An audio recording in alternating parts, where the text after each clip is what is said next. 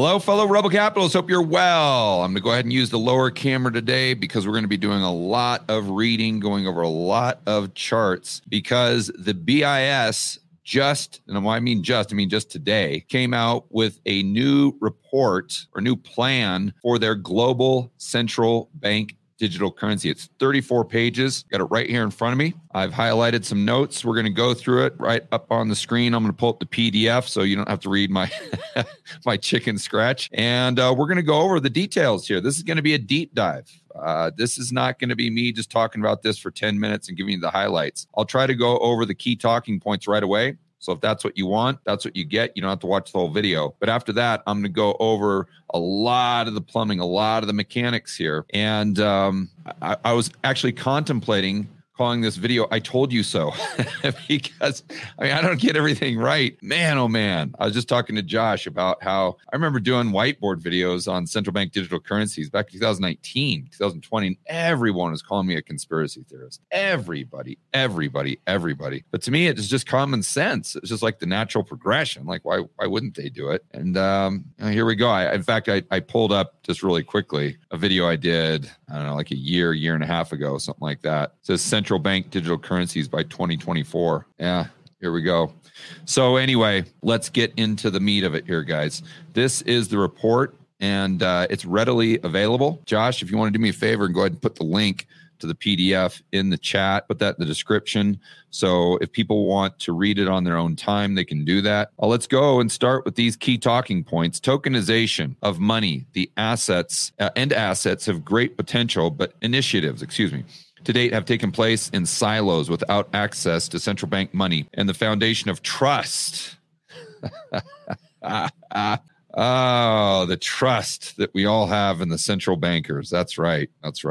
One theme that you will see throughout this entire report is just the total arrogance of the central planners. It is so, when you read something like this, it's so easy to understand their worldview. Like sometimes we sit back and say, well, my gosh, how could all of these people believe that they're the smartest people on the planet Earth and that they should have all the power, the control, because we're all stupid?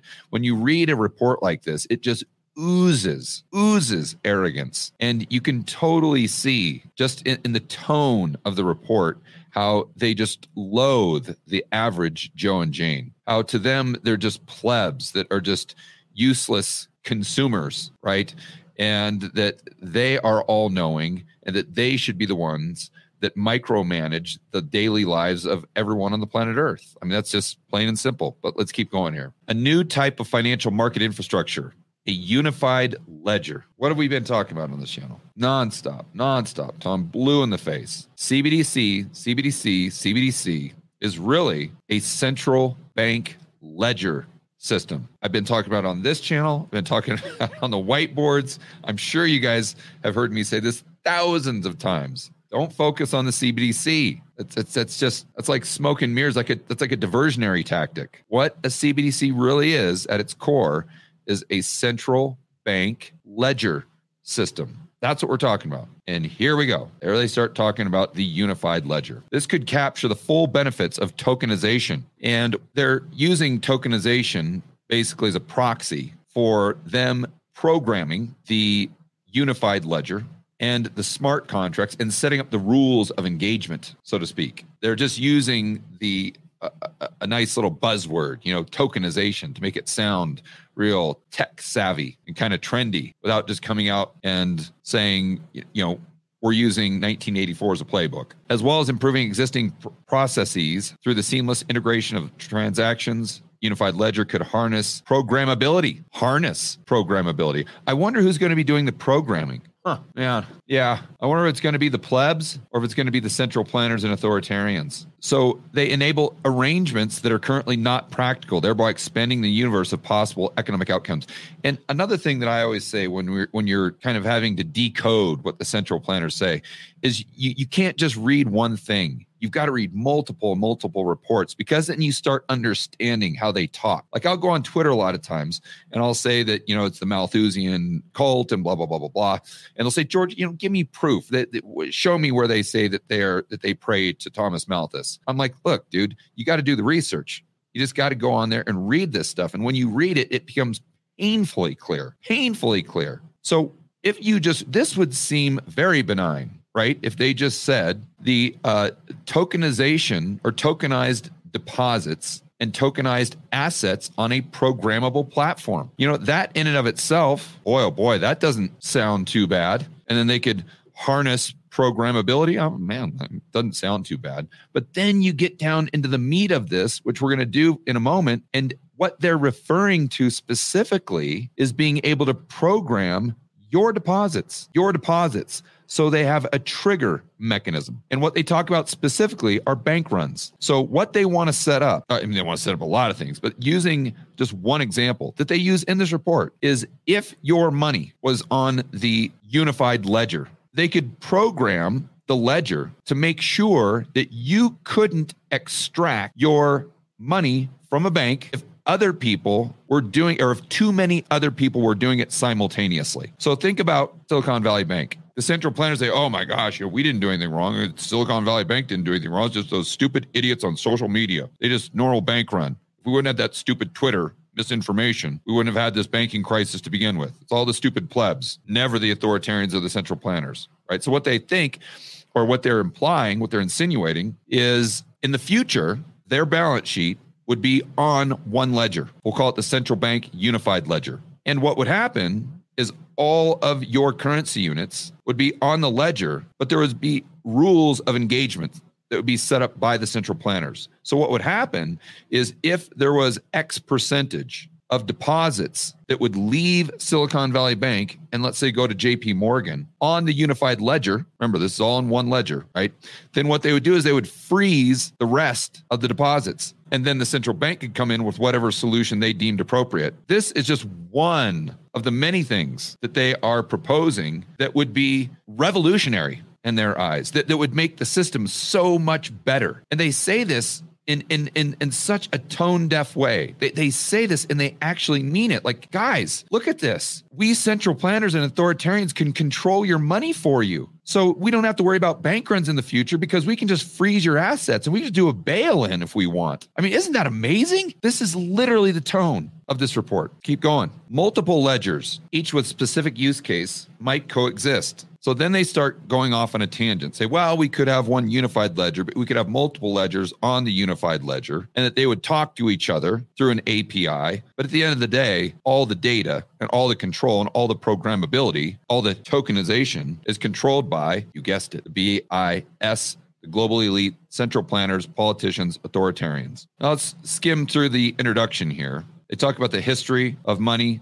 Skip down to this. We've got one thing I wanted to point out in this paragraph is they say the advent of money. I'm going to go ahead and highlight this right here. Advent of money in the form of book entries on ledgers overseen by trusted intermediaries, i.e. banks. So you guys know how I say constantly on my videos, what is money? Got green pieces of paper, but outside of that, what is it? It's just a simple entry on a booklet, on a ledger, right? It's a thought abstraction. It doesn't exist. There is no money, just like there's no time. Now we can keep track of time with a clock, and we can keep track of who owes who what with a ledger. But what you think of as money is just simply an entry on a ledger. That's it. That's all the majority of money has been, quite frankly, for centuries. And this is one thing where, obviously I agree with them.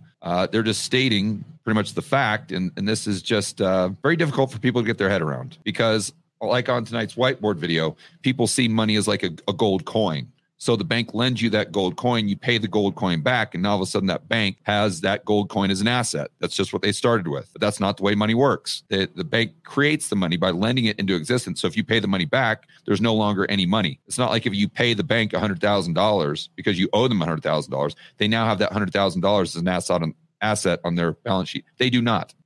Because you pay them by them deducting your account. So they reduce their liabilities. They don't increase their asset. Let's keep going here. So they say today the monetary system stands at the cusp of another major leap. Following dematerialization and digitalization, the key development, tokenization. Again, this is just, ignore this word. This is them having the ability to program the unified ledger. And here you go. The process of presenting claims digitally on a programmable platform. Boom, there you go. Now, one thing that I did not foresee that they outline very clearly on this report is their ability to not only keep track of money and information. You guys know we've been talking about that forever, but they also want to keep track of financial assets, or assets, period. They want everything on the ledger. They want to know not only how much money you have, what they want to know what you buy, and they want to know what you own. So if you purchased a car, let's say from your buddy, $1,000 beater or whatever it is, that would exist. So normally, you get the title and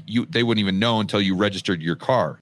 But that transaction now would be tokenized. So that car, or the claim on that car, effectively would be on this unified ledger. So the central planners would transfer ownership of that car based on that token that was created, that is a digital representation of ownership. And so that's one thing I did not foresee. Obviously it's all about money, controlling money, all about data, because they got to give you your social score. But now they want to take it a step further and include every single asset on the planet on their unified ledger that, by the way, they can program. So if they don't want you to have that asset, you think that's a problem? Absolutely not. In fact, they could program it to alert the police department directly. They wouldn't even have to have a human involved, to where if you ordered too much diesel, they didn't like it, then that could trigger something that was programmed in their tokenization, and that would file a report with the police department for them to go and repossess your car, because obviously you're not using it in a way that's climate friendly. I mean, this is exactly where we were going with this.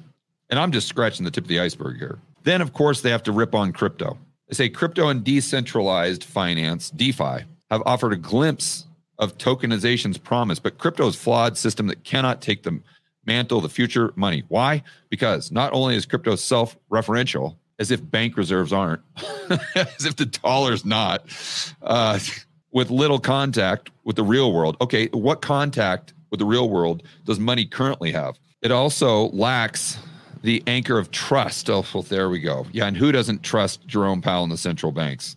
See, here's where you have to understand that this is complete propaganda. And here's where they show you their hand. Because remember the red flag there? If it doesn't make sense, there's a reason why. And obviously this makes no sense whatsoever. If you did a poll of even the average Joe as far as how much trust you have in the central bank, you would not get high ranks.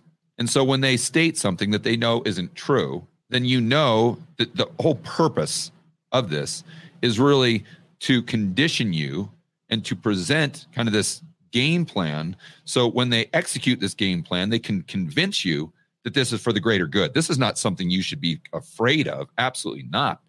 This is something that you should welcome. Yes, we're thrusting tyranny upon you, but you're going to be better for it. Trust us. And throughout this entire report, they always have to revert back on how we cannot allow the private sector to do this. We cannot use crypto. It can't be this. It can't be that, because you just don't have the confidence. Because if we allow this to be in the hands of the private sector or DeFi, I mean, heaven forbid, then we're going to get all the terrorists, we're going to get money laundering, we're going to get this and that, all of the fear tactics that they use. The boogeyman that's hiding around the corner, they're going to jump out and grab you. So that we can't allow this to be in the hands of the private sector. No. And they just continue on with this obnoxious tone here. The collapse of crypto, faltering progress of other tokenization projects, underlying a key lesson. The success of tokenization rests on the foundation of trust provided by the central banks and its capacity to knit together key elements of the financial system. You see, when I've read so many of this garbage that I actually speak their language now, and I can translate it actually pretty easy. So capacity to knit together key elements of the financial system means that they want to centralize everything so they can control everything, including you, your money, and what you do with your life. This capacity derives from the central bank's role at the core of the monetary system. Really? So the Fed's balance sheet going back to 2007 was $40 billion in reserves, bank reserves. Yet we had $7.5 trillion in the United States. We probably had $50 trillion plus globally. You're going to tell me that the central bank is at the core of that monetary system.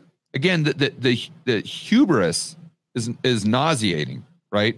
And again, when they say these things, they're just blatantly false. You know definitively that these are not serious people from a standpoint of wanting to do what's best for the average Joe and Jane. These are people who look down on you, that think that you are a lower form of human being than they are. And this is their way of taking control, because left to the free market, to the plebs, well, it'd be complete disaster. And we need to take control away from them. We need to take power away from them, because we know it's for their own good.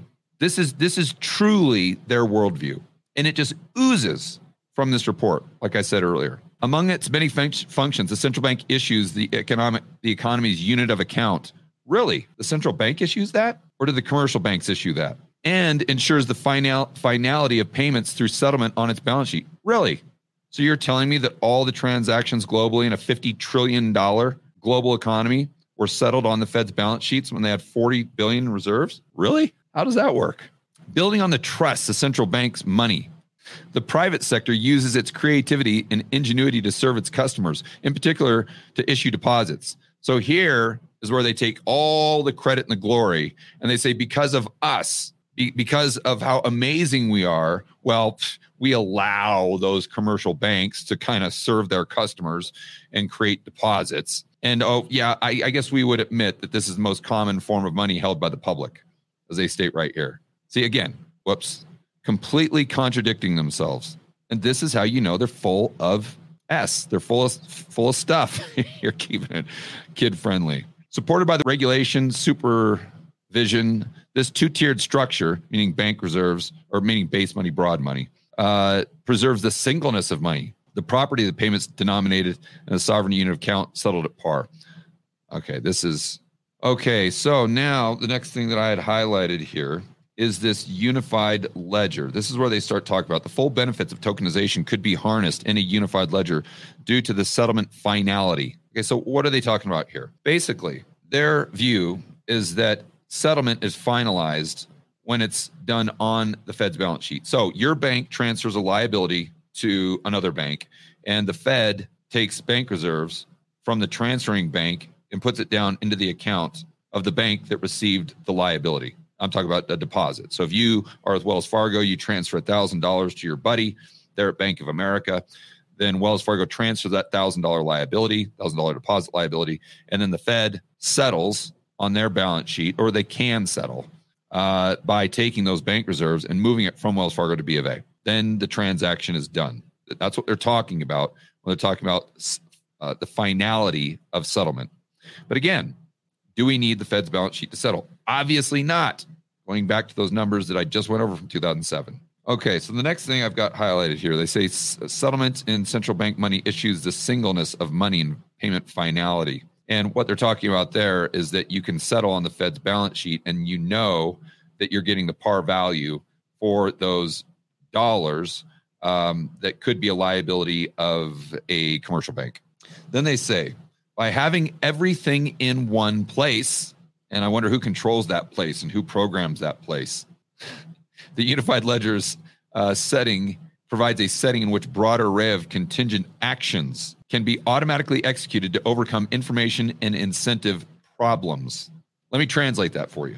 If we control everything, if we control the ledger, if we're able to program, this is the central planners and the authoritarians talking, if we control everything, this allows us to set up all of these contingent actions to be automatically programmed in, let's say, these type of smart contracts or these smart deposits, your deposits. So what we can do is we can program the ledger, and these transactions can be automatically executed if we have certain rules or if we have certain parameters that are achieved. And what this will allow us to do is overcome information problems. What is an information problem? That means you having an account with Silicon Valley Bank and you going on Twitter and you seeing that, oh my gosh, Silicon Valley Bank is having problems. Therefore, you go to Silicon Valley Bank and take out your money. That is what they're calling an information problem.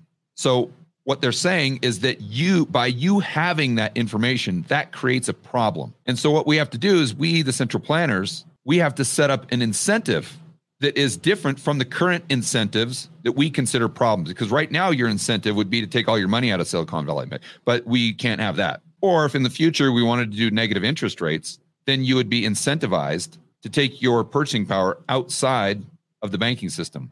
But we can't have that. That would be a information problem. That would be a incentive problem in their mind. So what they're saying is to get rid of all of this misinformation, you having too much information to where you can actually make your own choices, and to get rid of these incentive problems, the solution is obviously for us to be able to program the unified ledger. And then we don't have to worry about you being stupid and making decisions that are contrary to our objectives and our abilities to control your life. That is translated for you into normal English. And then what they make this out to look like is like the iPhone, where they would have control of the iPhone, and then they would allow developers to build on the system, like smartphone apps. They use that as a specific example here. But again, let's just say, and they do this to try to make it seem like, oh, no, we're pro free market. No, we want a private-public partnership. They say that all the time throughout this report. And you guys know that's just code for fascism, economic fascism. That's what I'm referring to. That's all a public-private partnership is. Klaus talks about it all the time. The global elite constantly talk about it, right? And that's what they're hinting at right here. That no, we don't want to control all of this. No, we want to inspire ingenuity. And therefore, we're going to build this platform that's open to developers, just like an iPhone. I mean, you love iPhones, right? So if you love iPhones, well, then you're going to love what we're doing. Here's where we get into them showing you their true motives. Remember we talked about all the kind of the vague word salads that just don't make any sense, but they kind of sound good? Here is where they get more specific. Possibilities include new types of deposit contract that bolster financial stability. You see, so what they do in all of these reports, and the World Economic Forum is the exact same.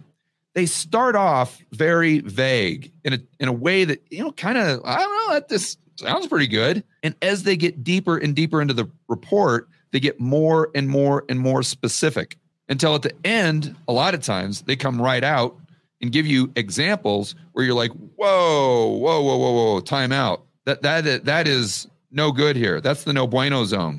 But somehow at the beginning, it sounds really good because they just don't get into specifics. They use all this flowery language to make it sound like it's just going to be amazing. It's going to be just like the iPhone. Remember they were talking about that before? But now they get a little bit deeper into it. Like I said, they get even more specific as we go down into the report. And what this means, just to reiterate, is when you have a deposit at your local bank, now you've got a smart contract that's on the unified ledger that they control. And that smart contract will definitely bolster financial stability. Oh, yeah. Why? Because it won't allow you to take your deposit out of the bank.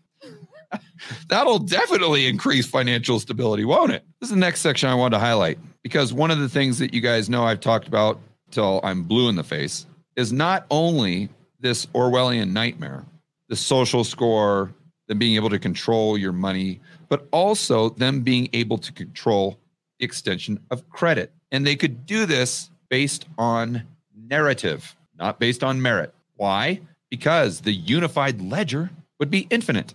The unified ledger would basically be the central bank's balance sheet. They can't go bust. So they wouldn't have those pesky restrictions and constraints that a normal bank would, where they have to issue a loan and actually have to consider being paid back. And I say this over and over and over again. And again, I get frustrated because people just don't believe me. They say I'm a tinfoil hatter or blah, blah, blah, blah, blah, and this will never happen. Here we go, guys.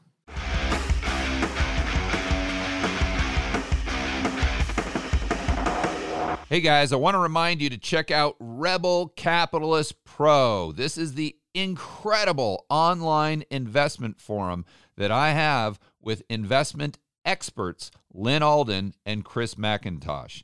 It includes professionals such as Patrick Ceresna from Macro Voices. He specializes in options. Tony Greer, commodity trading. Jason Hartman, real estate. And Brent Johnson with macro economics.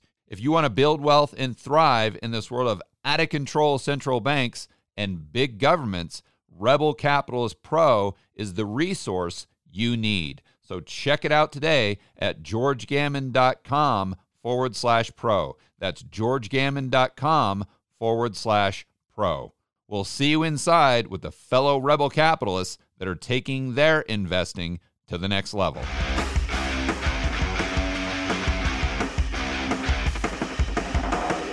With their public interest mandate, central banks are best placed to establish a common venue for each use case by interlinking with the monetary system. So you say, again, it's a perfect example of them doing this. So they start off by presenting an idea that, wow, it's that doesn't sound too bad. I mean, I don't really know what they're talking about. What on earth is establishing a common venue for the use case by interlinking the monetary?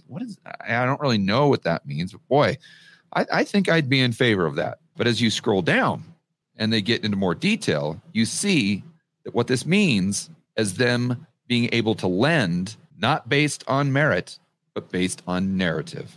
In fact, they use certain disadvantaged groups as an example. And they also talk about it. It's unfair that these disadvantaged groups, you guys know the ones that I'm talking about, have less access to mortgages, have less access to loans. And we could see it right there in the data. And the only reason they can't get as many loans as other groups is because they just have lower credit scores. So we should just abandon the idea of a credit score altogether, or we should have a better form, a better system for determining who gets loans and who doesn't. And of course, we can determine that based on, some other type of score we give you. I don't know what we'll call it. I mean, whatever you do, don't call it a social score, because obviously it's not going to be that. I mean, only China would do that. But we need to give you some other score that's not really a credit score, but it would be based on other metrics. I don't know.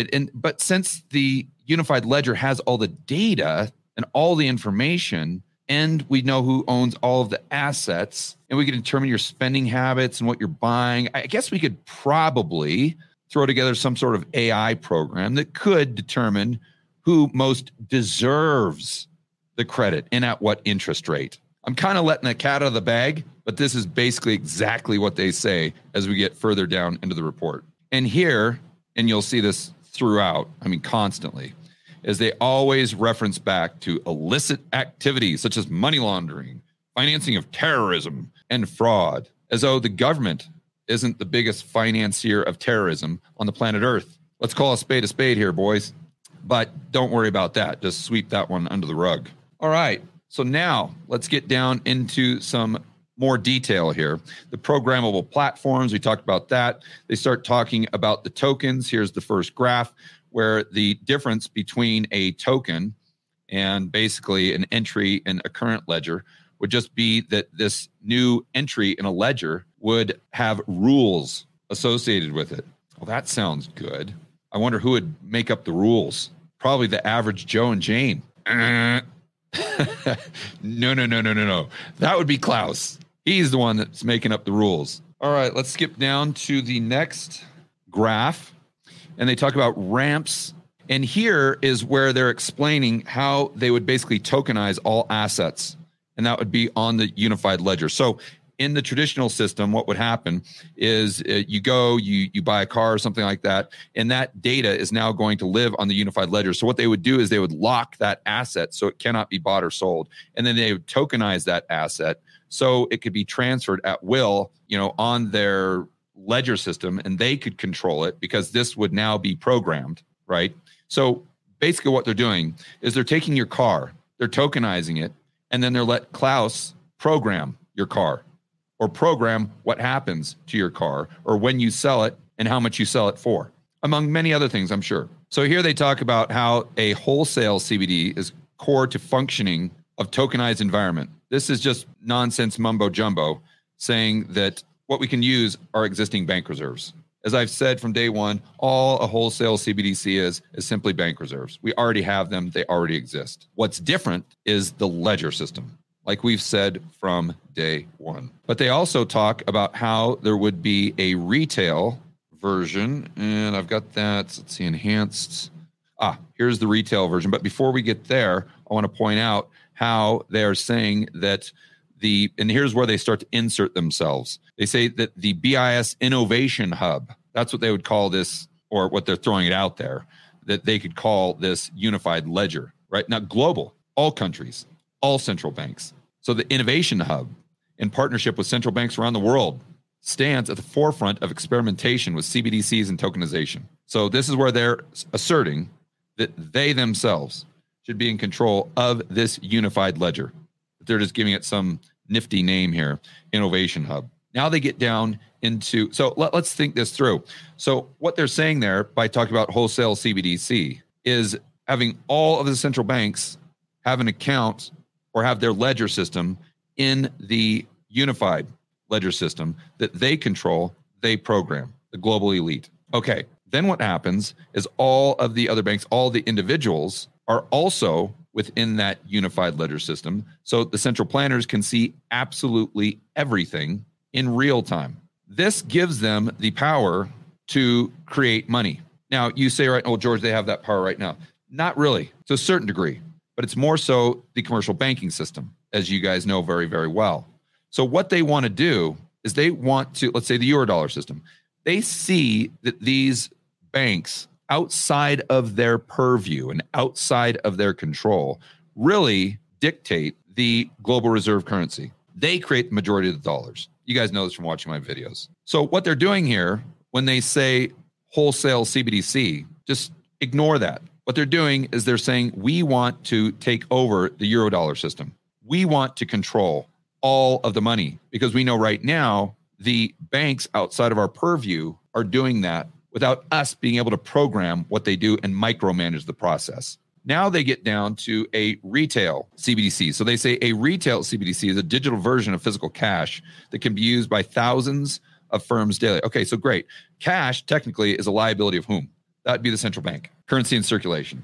So remember when I always say that your dollar liabilities will be your dollar assets be a liability of the central bank. So what they're doing back here is they're going back and forth because on one side of their mouth, they're saying, we actually want those deposit liabilities to still be in the banking system. We just want to unify their ledger. And on the other side of their mouth, they're saying, maybe, yeah, but we could control this even better by the issuance of physical cash could now just be digitized. But that would actually require the average Joe and Jane. You had to have an account with the Fed. So, what are we going to do? You want your UBI? That's what they're talking about. Tokenized deposits.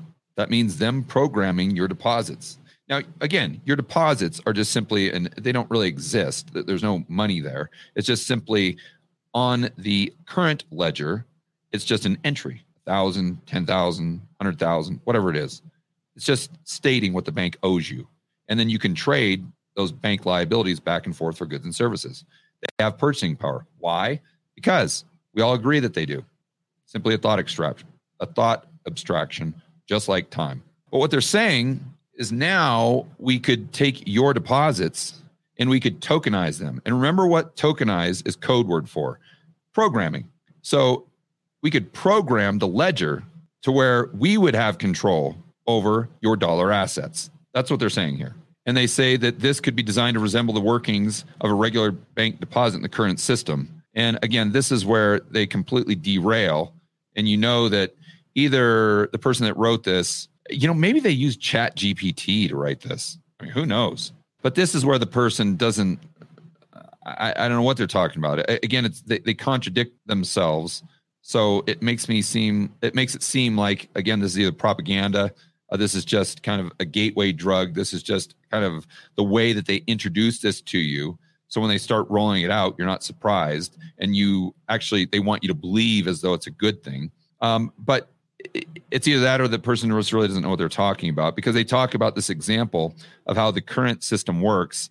And then they give an example of how the tokenized system works. And it's identical.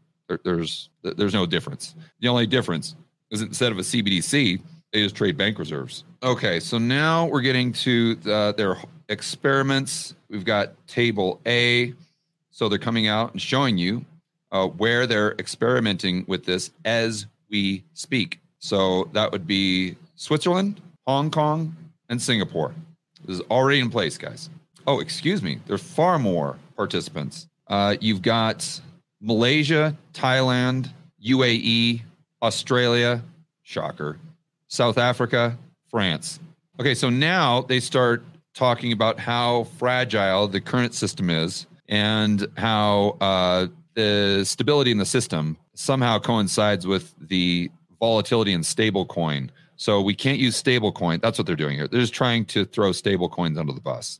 So it's like half of this report is them telling you, what their game plan is. And in this weird code that they use, we talked about that being vague, making it sound happy-go-lucky, and then getting a little more specific, a lot more specific, to then you understand exactly what they're referring to if you read the whole report. So half of it is that, and half of it is them just disparaging stable coins and cryptocurrencies and basically saying how these are not, just don't completely ignore this because this is bad for you. DeFi, you don't want anything to do with it. It doesn't have our stamp of approval. And obviously you can trust us more than anybody. And if we did something DeFi, well, then you wouldn't be able to, you wouldn't have the stamp of approval from the central bank. That's basically the other half of this entire report. I'm just getting caught up here with my notes, guys. Okay, so here is where they talk about the APIs that can link the system. So they give different examples. The smart contracts, how this could be a ledger that could be operated by the current banking system, but it could be included into their unified ledger system, which would be superior in their mind because it would be all inclusive. So the settlement, the clearinghouse, the messaging, all of these things would be under one umbrella. It would be under their control. So it wouldn't have to go from counterparty to counterparty to counterparty to counterparty. But then here is their, nirvana, fully fledged unified ledger, where they might have something, call it private money, non-money asset partition. That means your car. That means all of your assets. This would all be controlled by these smart contracts that they set up themselves based on their rules and how they want to micromanage your money, your assets, your life. And then you also have the central bank's ledger that would be a part of this, where, regardless of whether they want to make the liabilities the central bank or the commercial bank, I think they would make them the central bank because that's what would allow them to do all these harebrained schemes with issuing credit based on narrative and not merit.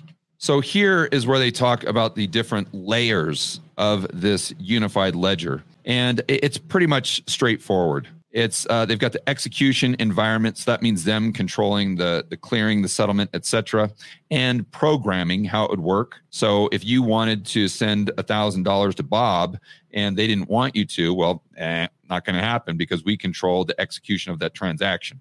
The data environment, you guys know what this is. All of the data. What did you get at Chipotle? Did you order beef? Did you order tofu? All of this would go to their unified ledger. They would spit out your social score using all of that data in real time. And now what I didn't assume, which I probably should have, is they're not only going to have the data from the expenditures, from the money, the transactions, but they're also going to have the data from the assets that are owned by quite literally every individual in the world. Then that is going to be filtered through the central bank. They're going to come up with information. They're going to take the external information, and effectively, that's how they're going to manage the whole system. That's how they're going to give you your credit score, and that's how they're going to issue credit in the future. So now what they're doing is talking about how a wire transfer works now. And obviously what they're doing is saying, oh my gosh, look at how inefficient this is. All these counterparties and no central planner to control everything. It's the exact same argument that they use for Gazbank in Russia in 1922. Why should we have all these banks when we could just have one and it just be so streamlined? And by the way, one thing that they talk about throughout this entire report that I find just obnoxiously ironic is how important privacy is. And their argument is that, well, this needs to be on the unified ledger because then we can control the privacy and you don't have to worry about people having this information that you don't want to have this information, as if we want the central planners to have this information. You see, but they never address that. They never address that there could be any downside to a government entity or someone that's outside of the government, some sort of dictator, some sort of megalomaniac having your data. They never, ever, ever address the downside of that. They always address it as though, well, you have to be concerned about your privacy in the hands of other people other than us. So this, you guys, again, you probably know this from watching my videos. You just go to your bank, they adjust the account, they make the payment order, the acknowledgement. There's a bunch of parties involved sometimes. If it's on the same bank's balance sheet, then it's super, super easy,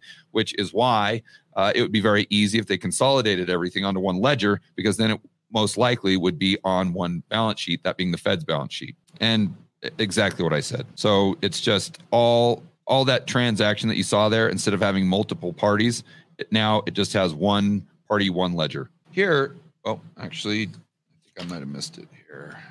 Sorry, guys, bear with me. I just want to make sure. Okay. Nope, didn't miss it. All right. So this is where they start talking about the programmability. And so you can have all of these smart contracts that are on the ledger. And of course, they control them and they see exactly what's happening. So in this example, you would have a buyer. And that buyer would go through their bank, they would create a smart contract, and this would be for a supplier. Okay, great. You got supplier 1, supplier 2, and they're going to ship, looks like a computer, something like that. So it's going to go from the supplier 2, it's going to go on a ship, they're going to assemble the parts, and it's going from supplier 1 down to the buyer. And what we can do here is the buyer can just simply set up a smart contract with the BIS, with the central planners and the authoritarians, that states that they're effectively going to take money out of their account when these goods are delivered. How do they know when they're delivered? Oh, well, that's easy. The ship's GPS data would be instantly a part of, you guessed it, the unified ledger. So now the BIS would not only control the money, they would control the assets. Not only would they have all of the data from all the transactions, but they would have the data from every single shipment and where that shipment was in the world. And they would be able to GPS track every single shipment. Now, if they can GPS track every single shipment, what else can they GPS track? Let's just say for a moment that they've got a smart contract that your bank has with you. So if you lease a car, then they're going to penalize you if you drive over 10,000 miles a year. But that smart contract needs the information. So this is easy. All we'd have to do is put a GPS locator on your car, and then every single mile you drive and where you drive will all go into the smart contract that's where? On the unified ledger that just happens to be controlled by the global elite. Now, we get more into the details. Remember at the beginning, they kind of give us this word salad that sounds good, but then it's like, oh, wait a minute here. I didn't realize that's what you're talking about. Data can obviate the need for collateral and improving credit scoring models. Data. I wonder what kind of data that would be. Maybe how much beef you ate, how much diesel you used, if you were wearing your mask. That's all data. And remember, they're going to put a GPS in your car, and that goes into the unified ledger. So that would obviously be data that they would use to improve credit scoring models, i.e. determine who gets credit, who doesn't, and at what interest rate. And do you think for a moment the entity that changed their logo to a rainbow flag to virtue signal how woke they are won't leverage the unified ledger to push a woke narrative? I mean, who are we kidding here? Of course they will. This is their nirvana. This is their dream. This is their not only does this check all the boxes of what they could do with, my goodness gracious, controlling the population from a standpoint of Malthus, eugenics, let's talk about that, but also from the standpoint of being able to control the extension of credit and determine who gets money, who doesn't, i.e. take that out of the hands of the free market, centralize it, and therefore you could centralize the entire global economy. Last time I checked, that would be Marxism. So what this allows them to do is achieve their Marxist utopia, which is breaking down the entire system. Everything that we hold to be a basic truth has to be broken down, whether that's the family. I mean, we talked about this the other day, whether that's the family, whether that's the premise that you should work hard. Maybe that's the premise that we should treat people as individuals and judge them based on their character. All of that has to go. Gone. Belief in a higher power, gone. The unified ledger is the higher power. And according to the World Economic Forum, according to Harari, that higher power should be artificial intelligence. That's where this is all going. And if you don't think they're woke, look at what they're using here in this chart. Racial minority, non-minority. So I wonder if racial minority includes Asians. Rhetorical question. I can guarantee you it doesn't. Because if it did, it would be way higher than the blue line. So what they're saying here is, look at this discrepancy. Traditional credit scores are worse at predicting default for disadvantaged segments of the population. So what we need to do is incorporate a social credit. I don't call it a social credit score. Obviously, not going to be a social credit score. We would never do what the Chinese Communist Party does. No way. We're not inflicting tyranny. So this is when they're showing you their cards. They always tend to do it later down in the report, as you can see. Yes, here we go. And you guys obviously knew this was coming. Another use case is green finance. The BIS Innovation Hub Project Genesis illustrates some of the benefits of tokenization smart contracts. The projects involve a platform from which an investor can download an app and invest in any tokenized government bonds that fund a green investment. Over the bond's life cycle, smart contracts allow the investor not only to see accurate or accrued interest, but also track in real time how much clean energy is being generated and how far carbon emissions are being reduced as a result of the investment. So if they can give you that information about the investment, then obviously they're going to have that information about you. And I can assure you that if they have their way, they are going to include a carbon credit score within your social score, whatever they call that. And I can also guarantee you that everyone's carbon score is going to be publicly available. So we can see the people who are destroying the planet. We can see the people who, just based on their own selfishness, is putting the jeopardy of the human race, or is putting the human race in jeopardy of complete extinction. What type of sick individual would do that? And any individual that would do that, do they deserve the job they have? Don't they deserve to be publicly shamed and humiliated? Do they deserve to have credit? Do they deserve to pay a higher interest rate? Do they deserve to even drive a car? Do they deserve to have a house? Well, if we're willing to put someone in jail for attempted murder, then why would we not put someone in jail for attempted genocide, which is exactly what you're doing by driving your diesel truck and eating too much beef? I think, we got on an hour. I think that's enough. So basically, Josh, please do put up that link so everyone can read the full report, which I strongly suggest doing. But the Reader's Digest version it's exactly what we've been talking about for the last 3 years. Exactly. It's almost like they've been watching my whiteboard videos and using that as a game plan. In a weird way, I feel like I've been giving them ideas that they're using against us. Because it's exactly what they're planning to roll out.